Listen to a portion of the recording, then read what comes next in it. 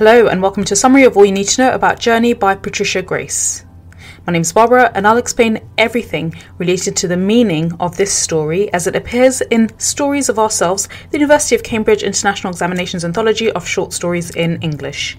I'll begin with some context about the author of this story before explaining the plot in a nutshell. I'll explain the characters that you should be aware of in the story, and then I'll highlight important themes that you should consider when studying and reading through this text. Bear in mind that we do have a Stories of Ourselves course that goes into depth on these stories, so do make sure you also sign up for the course. So let's get started. Now, to begin with, Patricia Grace herself as an author, her origins is Maori. In other words, she's a Maori novelist, and she was born in Wellington, New Zealand in 1937, and she has taught in primary and secondary schools, and she was the writing fellow at Victoria University in Wellington in 1985. Currently, she's a full-time writer, and she lives on the ancestral land of her Maori people of Ngati Toa, Ngati Rauka, and Te Ati Awa. And her previous novels include Mutu Wenhua, The Moon Sleeps, and Putiki, which won the fiction section of the New Zealand Book Awards, as well as the Literature Paris in Frankfurt, and she's also written 4 short story collections.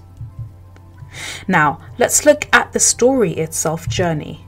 Now, to better understand this story, it's really important to understand the context related to the plot of this story. Now, Journey takes place in New Zealand during the 1980s. Now, during this time, immigration flourished and the country became very ethnically diverse. Yet by 2002, so this is in the period of over 20 years, the native Maori only held about 14% of the country's population, even if they are native to New Zealand. The amount of immigrants during this time was also so high that the government had to place laws and limits on who came into the country, of course being New Zealand. This led many Maori people to leave, so they left their ancestral home and they went to Australia. However, they faced limits on this travel because it caused economic damage to the Australian government as too many Maori people were on welfare. So of course this question of immigration, this question of losing ancestral home is going to be touched upon in Journey, the story itself. Now, to summarize this story, Journey is literally about an elderly Maori man who takes a journey into town, as he calls it, but it is also figuratively a description of life's journey and of progress. More specifically, this story questions just how much progress truly is progress.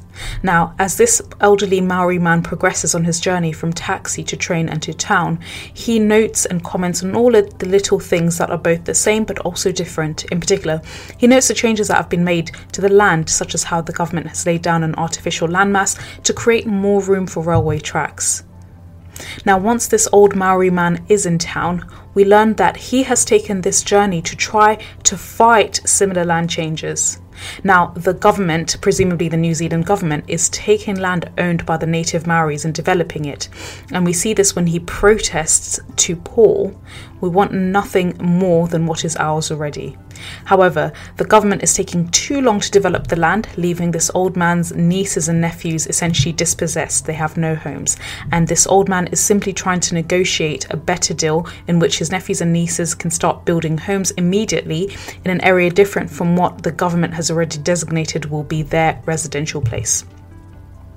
Now, when this old Maori man protests that his nieces and nephews need homes, he's told that they will be given a land of equivalent values. However, the natives don't want to live on this other land of equivalent value. They want to live on their ancestral land that has been, and to quote from the story, "ours since before we were born." However, sadly, of course, the man leaves empty-handed and is treated like a fool. Hence, the purpose of this story, presumably, is to question what governments deem to be development and progress and to show common ways in which native people are really mistreated and dispossessed.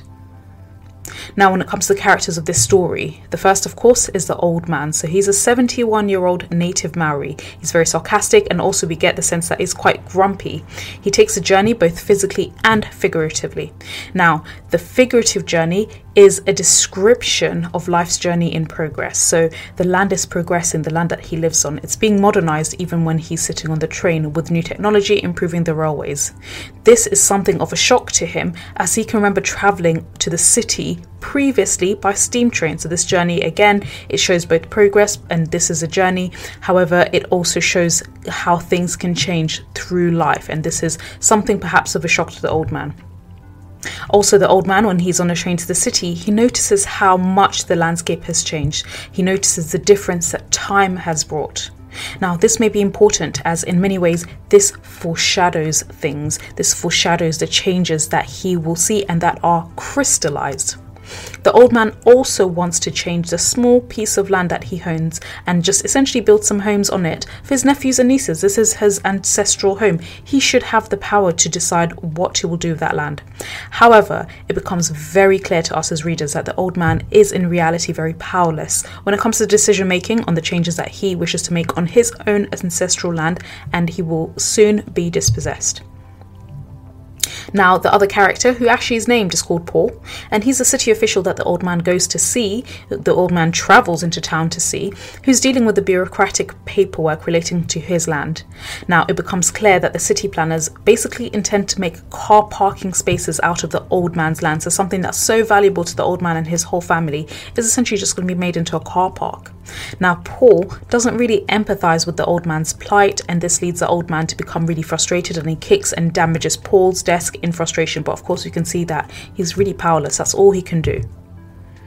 The other character is young Fuller, and he's the taxi driver the old man speaks to while in the taxi. Another character is George, and he's the old man's nephew. He speaks about the issues the old man is facing with his land, and we can see that him as well as his relatives will be dispossessed as the story ends.